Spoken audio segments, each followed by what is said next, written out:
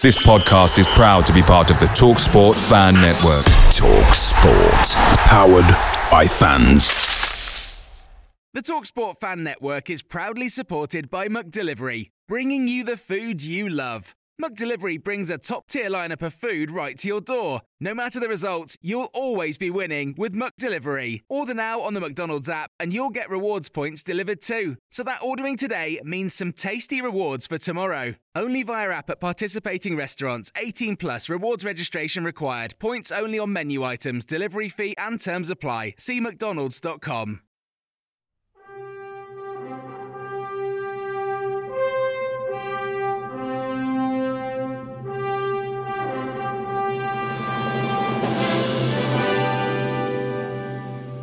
He's a good fit in what they are, in how they play. You know, as a young player going to play for a manager, Pochettino's not far down the list of the top manager that you'd love to go and learn from and play for. I think he's very near the top. Absolutely, isn't he? Massively near the top. So he's a huge draw for a player like Grealish, and you know I think he's a good fit for what they have. He's a wonderful talent, the kid, and we'll do our best to keep hold of him, but it's obviously going to be difficult. You know what?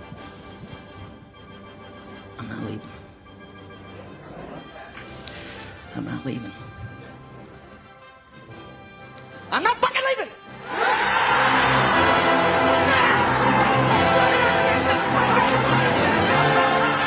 The show goes on! This is my home! They're gonna need a fucking wrecking ball to take me out of here! They're gonna need to send in the National Guard, a fucking SWAT team, because I ain't going nowhere!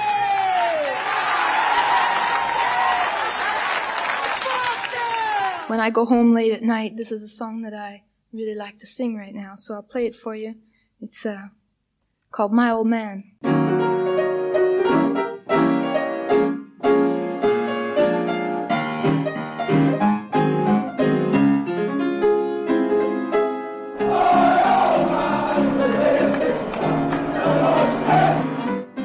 Alan Hudson, Villa looking to kill this game off now. Alan Hudson charging forward. That's why they love him at Villa Park. A long busting run, a tidy finish.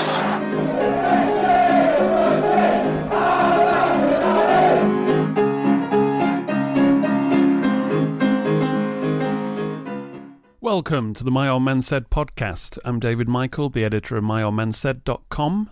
So, a lot has happened since we last spoke. The transfer window is closed. And thanks to our new owners showing they mean business, we've actually bought some players and kept Super Jack.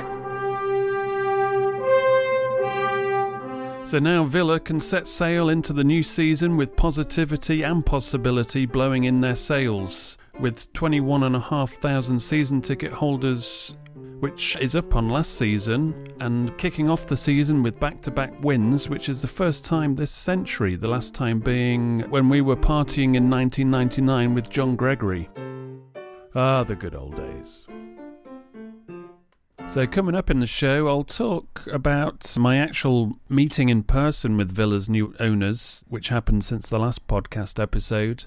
I'll also give you my take on the Jack Grealish circus that played out over the last couple of weeks. Also my trip to Hull for the season opener. And then we'll get stuck into listener questions via Instagram. If you want to follow My Old Man Said at Instagram, the address is My Old Man Said, obviously after instagram.com/.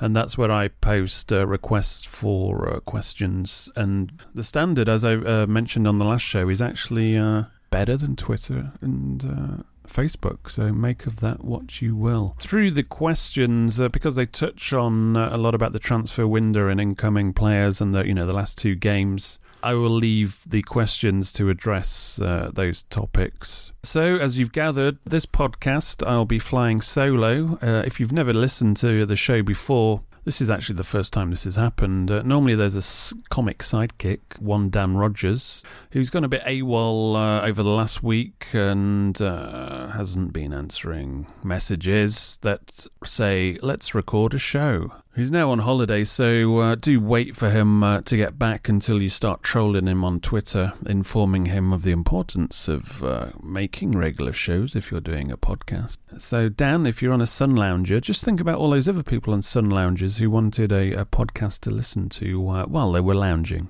in the sun. And the truth be told, he's only on the show anyway, just for his accent, just to legitimise the show amongst the hardcore demographic in the Birmingham area. But don't tell him. On a serious note, I've been looking at kind of possible formats and ways of getting other people involved. One of the issues is maintaining the audio quality, so you don't want to do things over Skype and stuff like that. One idea is to get some studio space in Birmingham so people can kind of pop in. Obviously we'd have to get some equipment for that, unless there is a ready set up studio that we can use. If you know of anybody, please do let me know. Another thing is to have okay mic equipment to go on location. If we can get that equipment sorted out, then like just a mixer and 2 proper mics, then we can evolve the show to be a bit more fluid and a lot more regular as we can get more people involved and beat the streets and get out there. One way to help that happen is obviously through your supporters, My Old Man Said patrons. Be great to get that number over 100. Since the last show, just want to say a quick thanks to Simon Dakin, Mark Lister, Steve Walton, Tim Dehenny, hopefully I pronounced that right, Tony Bain, Owen Hoskins, and also thanks to Tom Curry for upping his pledge. To be perfectly honest, without you guys and the other patrons, there's no way Moms would be happening at the moment. I mean, website-wise, it's kind of peanuts. On advertising, for example, unless you're banging out 10 repetitive clickbait stories a day. I would rather close My Old Man Said down than go down that kind of route. So it would be great if you could please support us as a My Old Man Said Patreon. Check out myoldmansaid.com and click on the Patreon option on the menu bar. And please do join up, and that will be much appreciated. Thanks. Let's push through that 100 patron mark.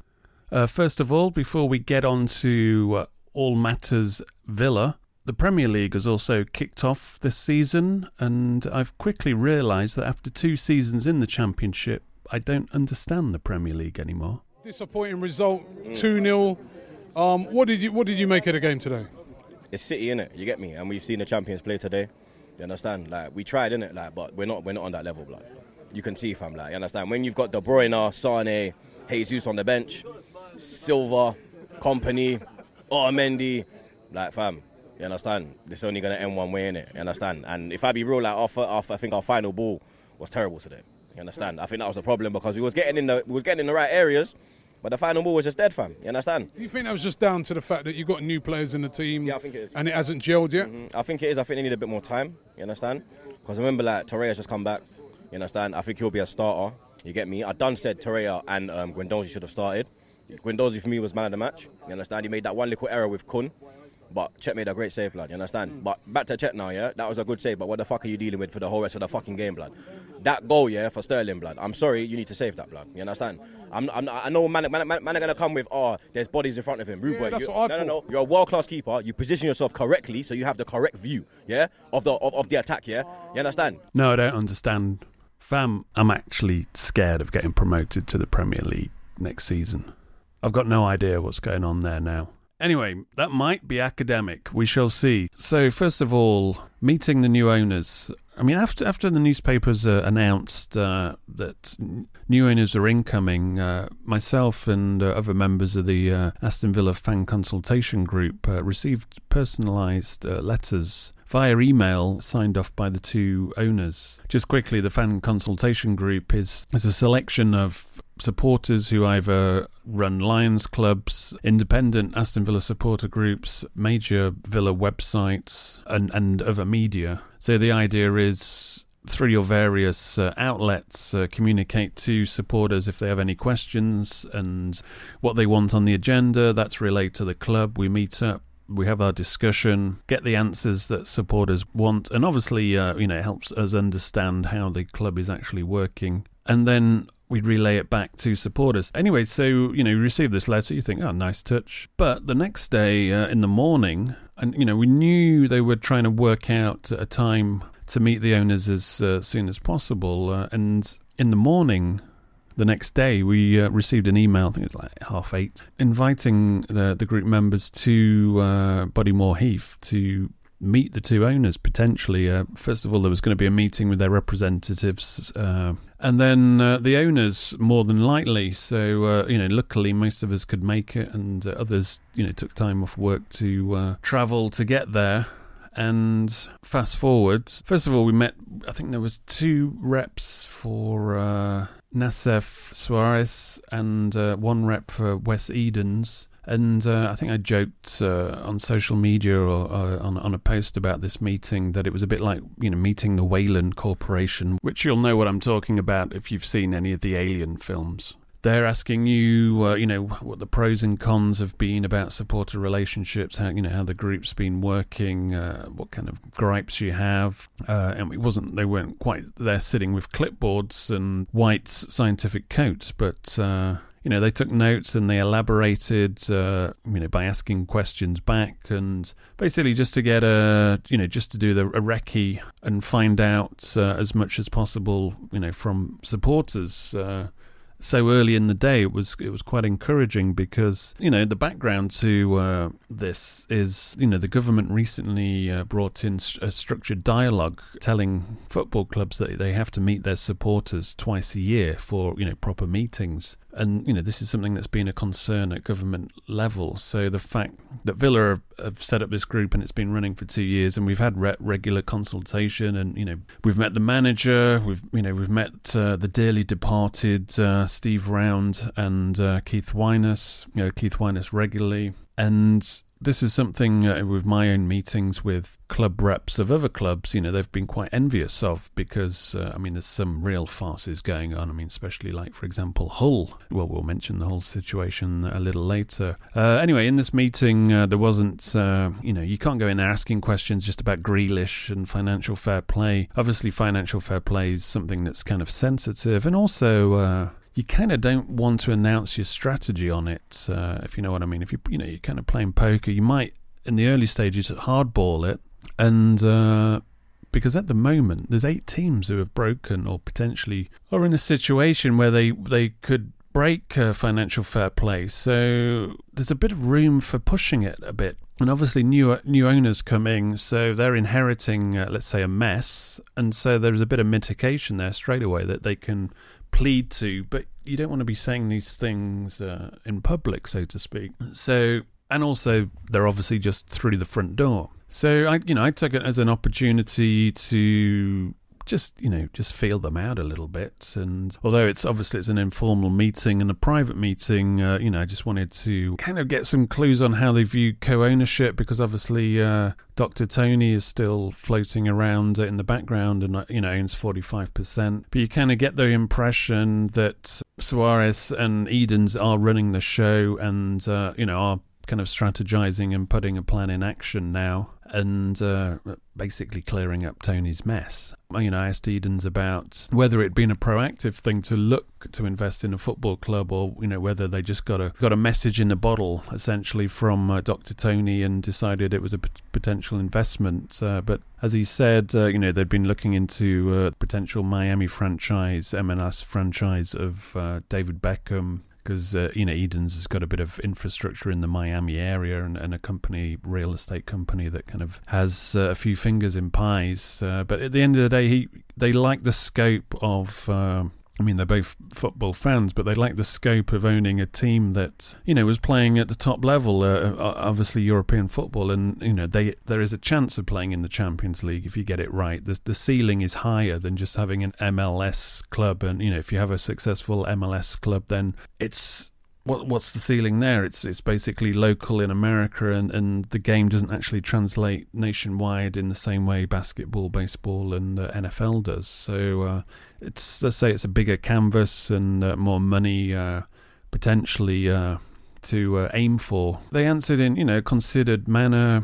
Edens has obviously has experience of running a sporting franchise. And so that all bodes well. He's not a novice learning on the job and trusting, let's say, people who may take advantage of him. He obviously stressed that there was a need to get a good CEO in, and also on the sports science side, there's obviously scope, and there's also scope to share, let's say, sporting intelligence between the Milwaukee Bucks and Aston Villa. So in that respect, I think it's been positive. It was a constructive and cordial meeting. There was no crazy promises or anything stupid. It was all kind of measured. They did say it would take time, but also at the same time, they emphasised they were in it for the long haul, and you didn't get the impression that they were going to be acting rash or foolish. And, we've already had some clues to their potential endeavours. So anyway, at the moment, I would say 2 thumbs up on that. And obviously, the club's transformed in the 2 weeks since they've been here. Their first test was obviously the Jack Grealish situation, which let's talk about that now.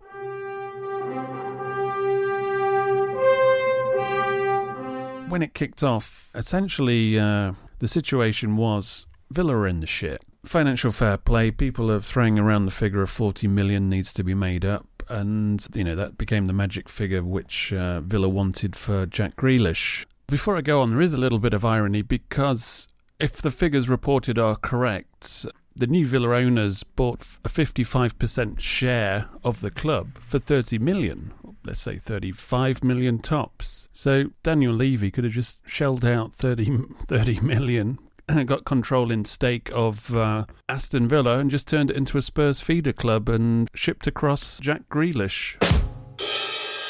Anyway, joking aside, Grealish potentially wanted to stay, potentially could be looking at it and say, well, this is the second failed season in the Championship, and it's time to now spread my wings. But the upshot was, and this is my reading of the situation, and from Spurs' perspective, Jack Grealish is a good player, but he's a player for tomorrow in the context of their first 11, which is obviously slugging it out in the Champions League, and they can beat Real Madrid, as they demonstrated. So they're a top team at the moment with ambitions to challenge for the title and obviously progress in the Champions League. So does Grealish improve their first 11 at the moment? No. Would they like Jack Grealish in their squad? Yes. Do they see an opportunity where they can get Jack Grealish for the future at a good cheap price now, because Villa are desperate? Knowing Daniel Levy, the strategy was always going to be to lowball Villa initially, or indicate a lowball figure, and then come in at the end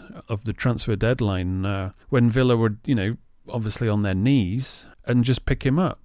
Now, they're not in any rush. There was many stories written every day and reacting to, certain bits of information. For example, Spurs were going to America on a pre-season tour. Cue the stories of, Grealish has played his last game in the friendly against Warsaw because he's joining up with the Spurs squad to fly out on Sunday to America, blah, blah, blah, blah, blah, blah. And you're thinking, well, Pochettino will only be desperate to get him on that pre-season tour if he wants to bed him down into the first 11. But as we've already maintained, since Grealish would be an acquisition for the long term, they would still stick to the strategy of lowballing Villa and getting him on the cheap. And when I say get him on the cheap, we're talking about saving 10 million or so. And when you've just bought a new stadium, if you can save 10 million, you jolly well do that. So I didn't buy that he was going to America and there was any rush to get him. And I read a story about this, and that was the first story, and I just left it out there. I wasn't writing a bloody story every day,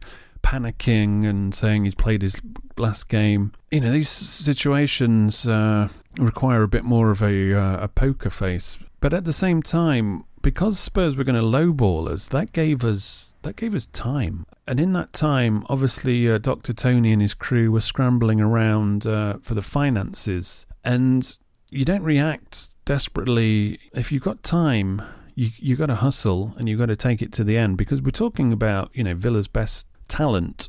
And we're talking about somebody who's homegrown. And we're talking about, if you're talking in American terms, you're talking about the franchise star, the poster boy. That if Villa get up this season, then you're building a team around him in the Premier League, and that homegrown quality and the fact that he's a fan is worth a hell of a lot, and it encourages people. I mean, he's a good player to watch for starters, but it encourages people to buy season tickets, and it gives the club a bit of an identity.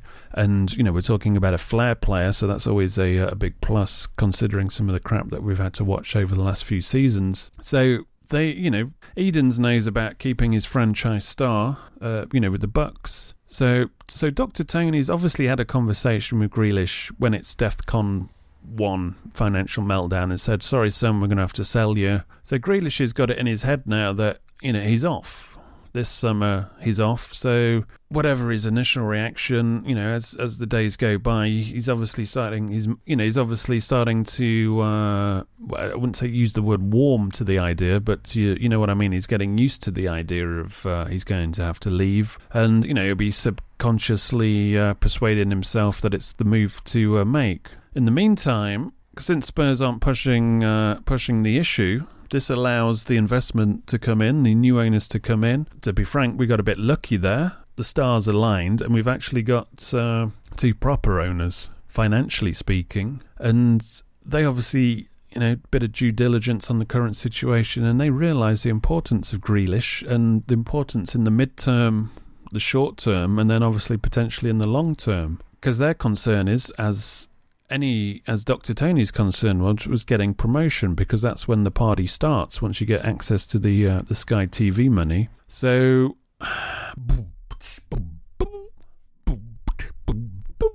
I'm keeping that in there. I don't care what you think. When you're talking to yourself for so long, you need to break it up a bit. So once they came in, obviously they're thinking, well, hands off. We're not going to get lowballed here. I don't know, obviously we don't know how suddenly they've become resilient to financial fair play. We started buying players, for God's sake. I mean, we haven't been splashing the cash. We've been quite astute in our acquisitions in terms of, their transfer fees, etc. We've still got another window where we can offload other players to obviously make some of the money back. And as I said, there's, plenty of clubs in this division with problems at the moment. And obviously we have the mitigating circumstances, which, for example, AC Milan got new owners and they were banned from the Europa League by UEFA's financial fair play. But, using the improvement under the new owner's card, that got, was it the Court of Sporting Justice or something? I can't remember what the court was called. There was appeal to this European court, and AC Milan, because of their improvements with their new owners, they were readmitted into the Europa League. So they've obviously had a hard, long look at this financial fair play situation and decided, well, Grealish also gives us the best opportunity of getting promoted if we build a proper team around him. And away we go. Meanwhile, in the press are saying that Grealish is frustrated about having to stay and he's not happy, and Dr. Tony promised him, well, I don't think Dr. Tony promised him, I think Dr. Tony told him that he was going to have to go, but obviously the situation changed. So I think that's an old, this is not transfer deadline day Grealish sulking around. He already knows what's happening, and he knows his destiny's still at Villa, and the press are basically stretching this out just so they can write stories and try to create a scenario where it's still in the balance and we don't know what's happening. I mean, even after this weekend's games, the Daily Star, I think the headline was, Spurs are regretting not putting an offer in early on, and you read the article. The article's the same article they've been writing every day for the last 2 weeks. So obviously it's in the media's interest to just change the headline and pump out the same piece of shit story. But anyway, it's great to keep Grealish.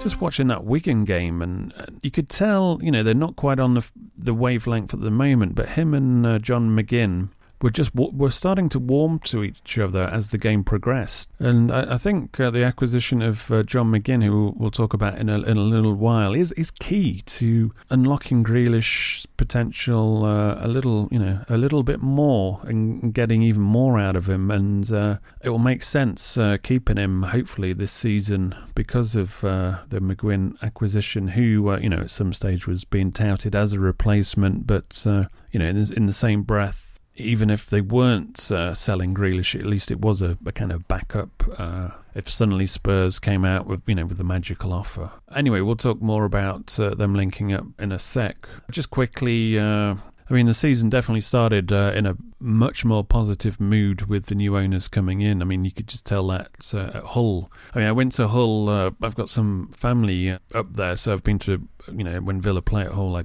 always tend to go up there. Problem was this time, obviously I was going to go in the Villa away end, but then suddenly there was 9 people that wanted to go. You can't really get a row of 9 tickets in the Villa away end with 2 days to go, so we had to do the Hull end, which obviously, as you would have probably seen, wasn't that hard because half the stadium was empty. I mean, the reason for that, obviously, the owners, the Egyptian owners. I mean, you just have to look at the new kit. The badge is just a tiger, and they've been trying to call them the Hull Tigers and get rid of the Hull City name from the off, and that's been the continual battle. I mean, the Hull Supporters Trust, they wanted to fly an aeroplane because it obviously was on Sky over the stadium before the game, and then they saw what was happening with Dr. Tony, and I think one of them contacted me about a month ago saying, would Villa fans want to join in and we can do a joint plane? But at that stage you get always think, give a chance to somebody to dig themselves out of a hole. So obviously Dr. Tony was still trying to put this right, or do good by us, shall we say. And also, they're flying the plane over the stadium. It's a bit of an overused, kind of almost a tired cliche for disgruntled fans. But I don't think they went for the plane in the end. I can't remember seeing it. Anyway, the 9 of us that turned up, I think we doubled the home attendance because it was pretty much a ghost town. And it's a shame because I remember I think the first time I went to Hull was 2006, the FA Cup. I think it was one of the last few months of David O'Leary's reign. I think it was in January. We won 1-0. Gareth Barry scored. I mean, there was a team of, Juan Pablo Angel, Melberg, Milner, Barry, and then a bunch of players that weren't that good. But, the atmosphere was good. I remember, being in the Villa end, and you just look to your left, and there was... thousands of supporters not even looking at the game, but all looking towards the Villa end, just going, Yorkshire, Yorkshire, Yorkshire, Yorkshire, Yorkshire. And we were like looking at each other going, fucking hell, This time around, though, it was... No noise from the Yorkshire boys, no noise from the Yorkshire boys, no noise from the Yorkshire boys, no noise. And, subsequent games there have always been a decent, for a home atmosphere, it's always been pretty decent there. So it was a bit of a sad state of affairs for Hull. So hopefully, they can rectify that. I mean, the game, when we went 1-0 down, you thought, oh, shit, here we go again. But, to their credit, they showed resilience. The performance wasn't that great. And same against Wigan. It was kind of disjointed, and considering, against Hull, considering most of those players had played together for pre-season, you would expect a bit more of a pattern to their play, and there was the first signs of Kodjia being out of sorts. He hasn't had a great pre-season either, and against Wigan also, his body language didn't look great. I don't know if it's a confidence thing, but the problem is the longer this goes on in terms of a drought, fans will get on his back, and it's not going to be helpful. So maybe cut him some slack in the short term at least. I'm not the greatest Kodjia fan in terms of, I just don't think he's that all-round player. He hasn't got the vision, and sometimes he may score in a game, but if he actually elected to pass, we'd probably score more goals. So sometimes he costs us potential goals. So it's almost like 1 step forward, 2 steps back kind of equation to Kodjia. Apart from that, it was good to see Andre Green back. I was at the West Ham game that he scored, Banks's Stadium, and obviously went on and scored a couple more in Germany against Dresden. Thought he gives Villa a proper outlet, and you saw against Wigan, once Grealish and McGinn get going, it's great to have that pace on the left and a genuine threat. I'd be quite interested, speaking of Kodjia, to see what happens when Hogan gets back, and if Villa can keep the ball, and if Grealish and McGinn are kind of scheming, whether that will help the Hogan situation. Obviously, there was 3 goals by defenders against Hull. Elphick, Elmo and a wunderbar goal from Hutton.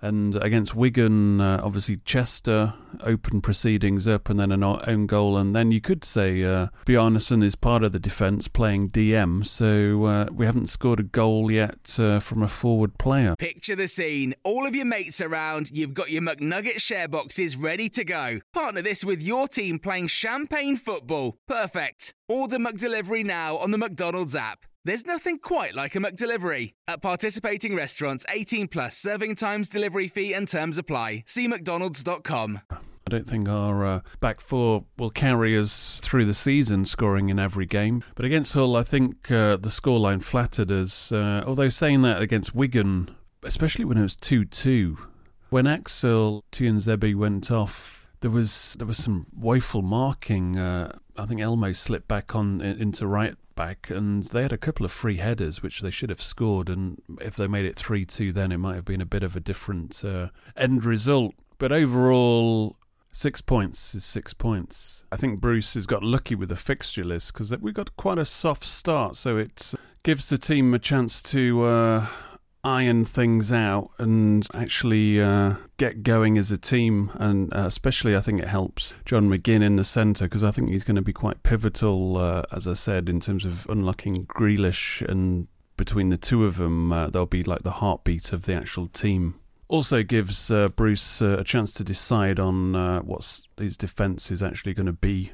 I mean, at the moment the defence doesn't inspire confidence, apart from at the other end of the pitch when they're scoring goals. 2 wins on the trot after that poor start we had last season. And this is a season where I think you kind of get the feeling that the club and supporters realise now it's how serious not getting promoted, the impacts that it kind of has. And now it's a bit more tunnel vision that we've got to do it. So if we can get a good start, there's a banana skin of Brentford coming up, like a team we haven't beaten in 4 games since we've been in the Championship. But everything's kind of winnable at the start, and we don't have to play any of the contenders until a few weeks on. So fingers crossed there. Right, let's get on to those questions sent in via Instagram from listeners. It's time for Mom's Question Time.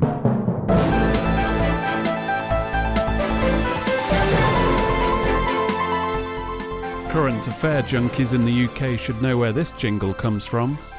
I'll try to keep the answers short because there's quite a few questions. I've actually mislaid the name of the first one, but somebody anyway on Instagram says, can we all chip in and buy snods? Well, the number 11 shirt is free, so we're not going to buy him obviously, but the loan window is still open. I think he came on against Liverpool, but I don't know. The good thing is, I think he's still playing for his West Ham career, I think, in the next couple of games. And then, obviously, I think if he's not happy there, if he's not getting game time, then that question may pop up at the end of the month. And, he may even request that kind of transfer. It would seem that Villa could pull it off if they wanted to, wage-wise. So watch that. Watch this space on that one. Ben Clark asked, do you think Steve Bruce will drop a midfielder to play McGinn, or is he a super sub? Max Stokes asks, is he a Grealish replacement? Where does he fit in? Callum McMillan asked, is McGinn a good signing? Well, as we saw against Wigan, straight in. So he's obviously a big part of the plan, and as I alluded when talking about Grealish, I do see him as a key that can unlock the door of Grealish's full potential. In the game against Wigan, at the start, you saw Grealish.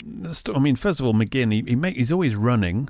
He's quite tenacious, and he seems to be very fast, or his anticipation is really good over the 5 yards, because there was that moment, he did a 1-2 with Grealish. Grealish played it to him, he passed it back to Grealish, and then Grealish kind of first time returned the pass, and McGinn didn't quite get on it at the start, or we didn't read it, and it looked like a Wigan player was going to get it to the first, and you actually saw Grealish kind of turn round and, a semi-disappointment. But out of nowhere, just over 2 steps, he got to the ball, tackled the Wigan player, and then he was through. And you saw Grealish, a little bit look of surprise there. And, that's just like tuning and understanding, what each other can do. And he saw, he's like... he's kind of quite relentless, but also always making runs and offering himself, which was one of my big bugbears of this Villa team, was like the movement off the ball. But McGinn certainly gives you that, and is a kind of a dynamic presence. So I think once him and Grealish start to tune in, because I saw him like offering himself for Grealish, and Grealish would play the long ball, where I think now Grealish is starting to understand who he's playing with. You'll start to trust him, and then there'll be a bit more positive possession from the two, because they can start scheming together. And then if they're going more, let's say on the left hand side, you've suddenly got Andre Green they can release. If Hogan ever gets fit again, then there's the potential to actually unlock the door for Hogan as well, because he's somebody who could probably benefit from that kind of slip pass in, because he does make runs and tries to get on the shoulder of the defender. So I think this could be quite a signing. He's obviously not a super sub. He's not Tommy Johnson, and I think he could potentially be the best signing Villa have made since they've been relegated. I mean, we're talking about players less than 3 million, and it's almost like the Scottish football loophole or something. Because yes, he has 1 year on his contract, but you would be thinking like, just based on that one game against Wigan, you were thinking 5-6 million there straight away. And he's definitely better value than some of the shit we've bought recently. John Moore 5 says, we now have Bunn, Nayland, Moreira and Sarkic. Why? There was a couple of questions before we loaned Steer out, so that kind of answered their questions already. Why have we got 4 keepers? Well, Sarkic isn't really a first-team squad man, so we have got the 3 keepers that you would expect. I think there was a bit of surprise when Steer went. Initially, I thought Steer would, let's say, play a couple of games before he would go out on loan, just to ease in the new boys, so to speak, but it became apparent quite early that Bruce rates Oyan Nyland as the number 1. Let's talk about him. He wasn't convincing, but you're starting off a game where you're trying to ease yourself in and get some confidence, and first of all, you haven't got a settled centre-back pairing. Next of all, you get sent a hospital ball where you have no chance of getting rid of it, which leads to Fulham's goal. So that kind of puts you in the supporters' bad book straight away, and rocks your confidence. So it's hard to settle into that game.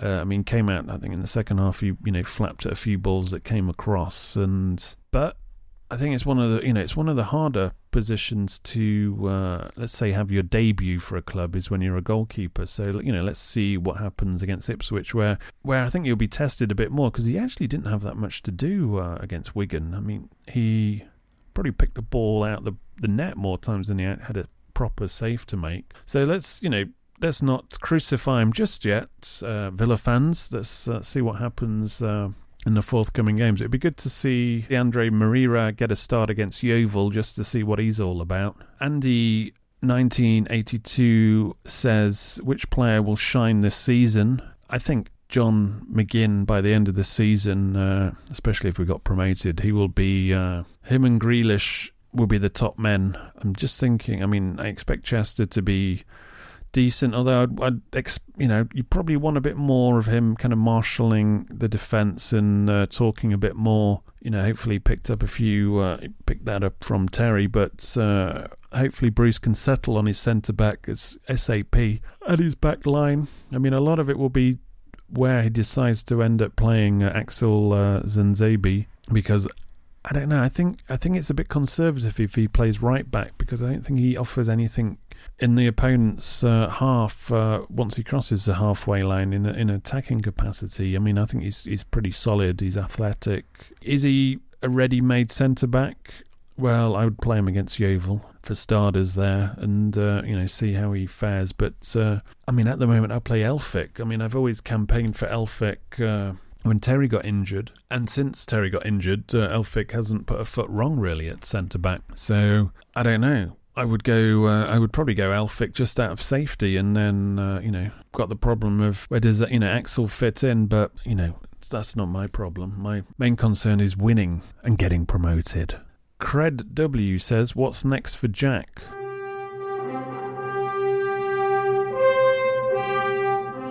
Well, probably scoring the winner in the FA Cup against Spurs or Fulham this season would be nice. And then promotion. I'll keep that one short. Decamato says, should we now go 4-5-1 with the players at our disposal with 2 attacking midfielders? I think the formation, that's pretty much what Bruce played against Wigan with McGinn and Grealish, the schemers. Green and Elmo on their respective flanks. Obviously, you can switch in and change Adomar for one of those two as well. Then you've got the question of where does Hourihane come in? And I was quite glad when he brought Hourihane on. And obviously, he was only on the pitch for a few minutes before he crossed it in for the Bjarnason winner. That I don't know if it's down because we didn't have the forwards on the bench, but it wasn't a case of throwing on every forward. It seemed to be he actually thought about being a bit more constructive of in terms of how we could potentially break Wigan down in the last minutes. But as I said, it may just because there was no forwards to just throw one in a blind panic, a la last season.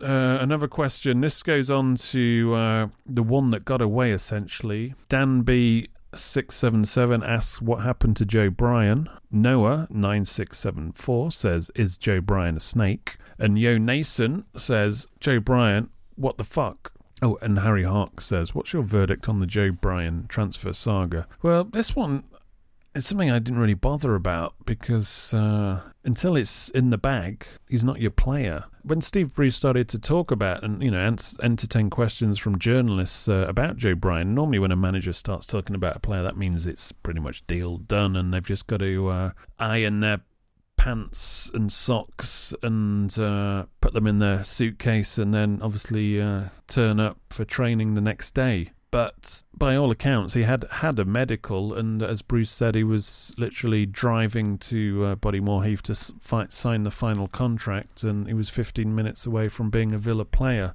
I'd love to see a breakdown of his whole day and see where that 15 minutes could have been taken out of.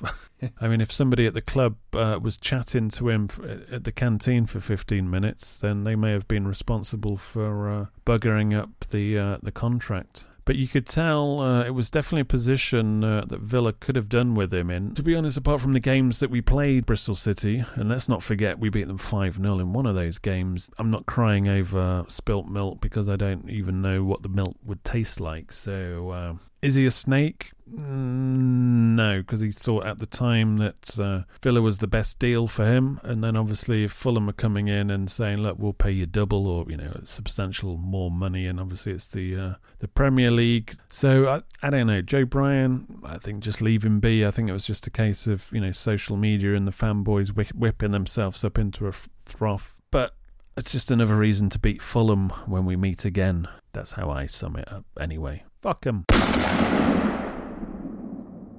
Next question.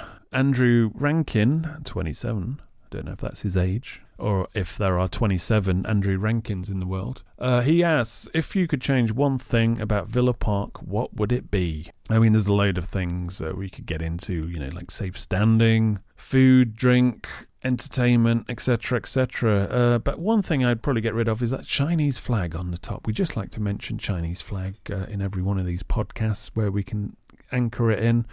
But you may have noticed at the game against Wigan, there is now an Egyptian flag and an American flag up there on top of the Doug Ellis stand next to the Chinese flag. Now, did I tell you what I thought about these flags? The Chinese flag in previous podcasts? I think I must have. Where it's just a strange thing that, if you were an owner and you bought a club, let's say in Europe, in Spain or France, you wouldn't be sticking a, St. George's or Union Jack up there. It's just a bit insensitive, and it's like saying that we own this, and when as we always maintain, the supporters own the club. So it seems a bit egotistical.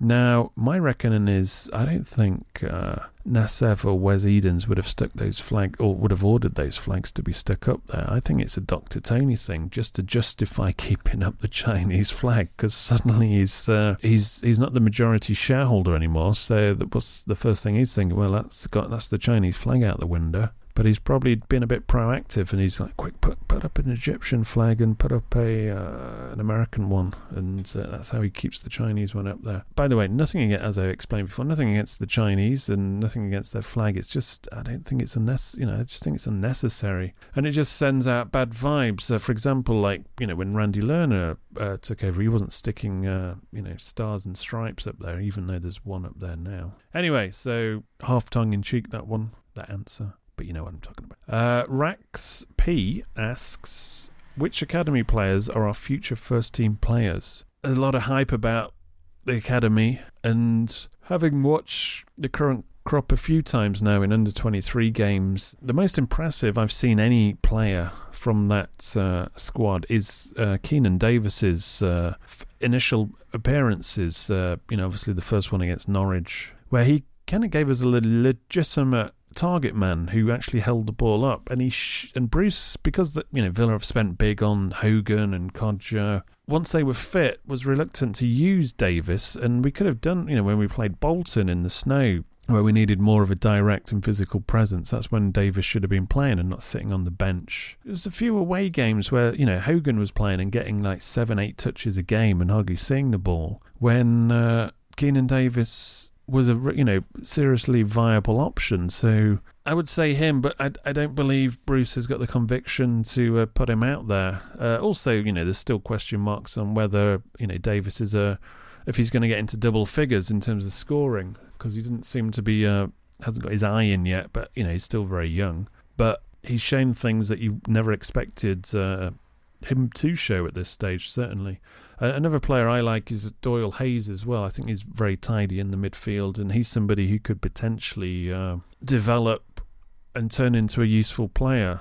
He's the kind of player that keeps things ticking over, and he's very tidy in possession, which is something you don't often see. In terms of Callum O'Hare, the jury's still out. Rushton, Hepburn, Murphy, I'm not convinced. His main attributes are meant to be his pace, but I've never seen him burn away from defenders. I mean, we saw it against Wigan, where a couple of times he was put through, but he didn't outpace the centre-back. And I've seen that in under-23 games as well, where he's like put clean through, and he's not pulling away from that defender. He's actually been run down and tackled, so we'll see. You don't want to throw young players under the bus at the moment, because who knows what can happen. Talking about throwing people under the bus, Kirk Bowen says, are both the Gardner brothers now both officially wankers? Go back to the last podcast to say what we thought about Gary Gardner, and it kind of really wasn't to be at Villa, so you can't blame him for getting out of there. But his brothers obviously put a word in for him, but it's a weird one. I mean, can he sleep at night? Apparently can, tweeting keep right on. It'd be interesting to see what reaction he gets when Villa plays Blues. If I was Villa, I'd have said, no, he can play if he wants against Villa, just for the bants. Vancouver Villa. How do we make Villa into a truly global brand? Well, that starts on the pitch. They start to entertain, and people were wishing, not wishing, but actually waving Grealish away and saying, oh, good luck, you owe us nothing, and good luck at Spurs, blah, blah, blah, they'll help you develop. Well, hang on a minute, what about Villa? And Villa have got no identity, as I said on one of my tweets, and Grealish is potentially that man who can give you it, and you need such poster boys if you want to be a brand. I mean, how does Barcelona become a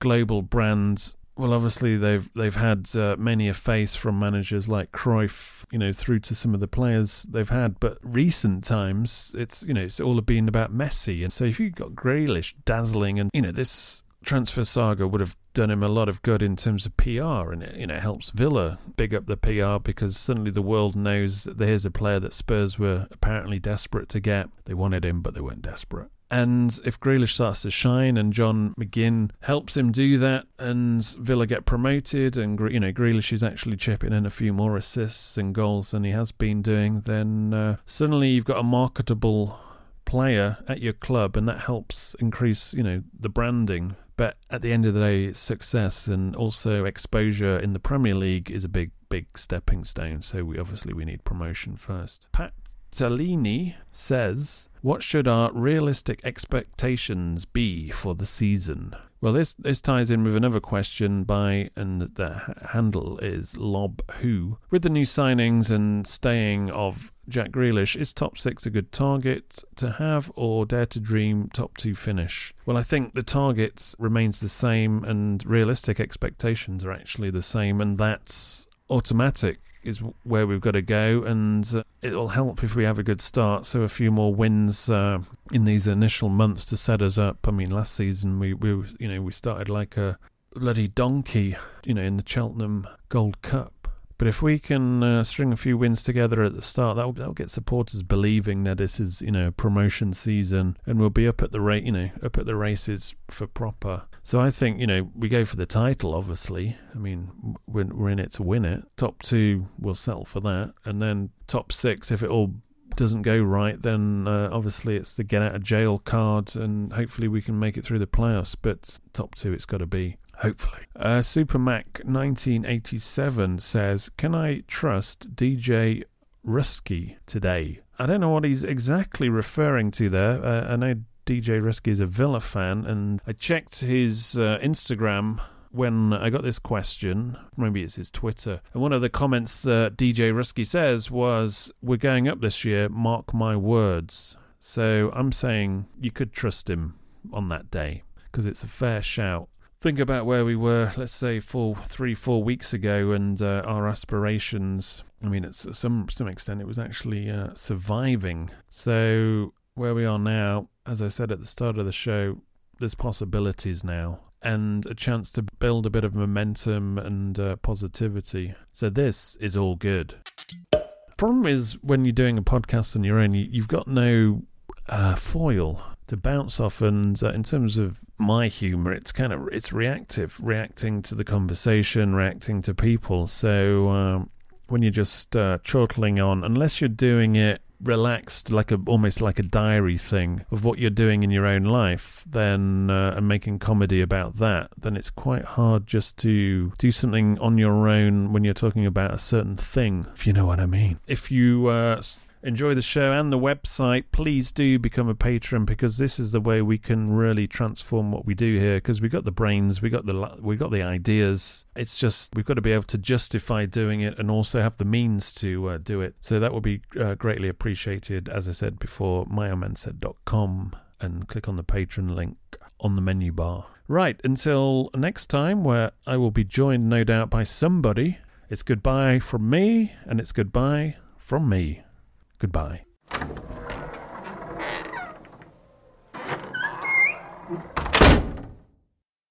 My old man said,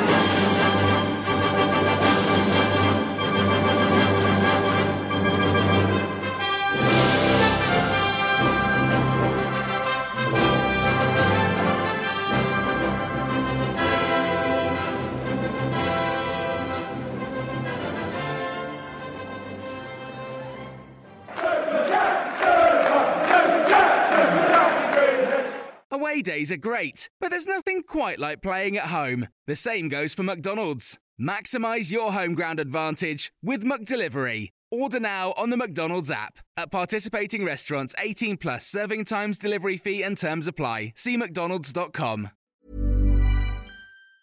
Hi, I'm Daniel, founder of Pretty Litter. Did you know cats tend to hide symptoms of sickness and pain? I learned this the hard way after losing my cat, Gingy. So I created Pretty Litter, a health monitoring litter that helps detect early signs of illness by changing colors, saving you money and potentially your cat's life. Pretty Litter is veterinarian developed, and it's the easiest way to keep tabs on your fur baby's health right at home. Go to prettylitter.com and use code ACAST for 20% off your first order and a free cat toy. Terms and conditions apply. See site for details.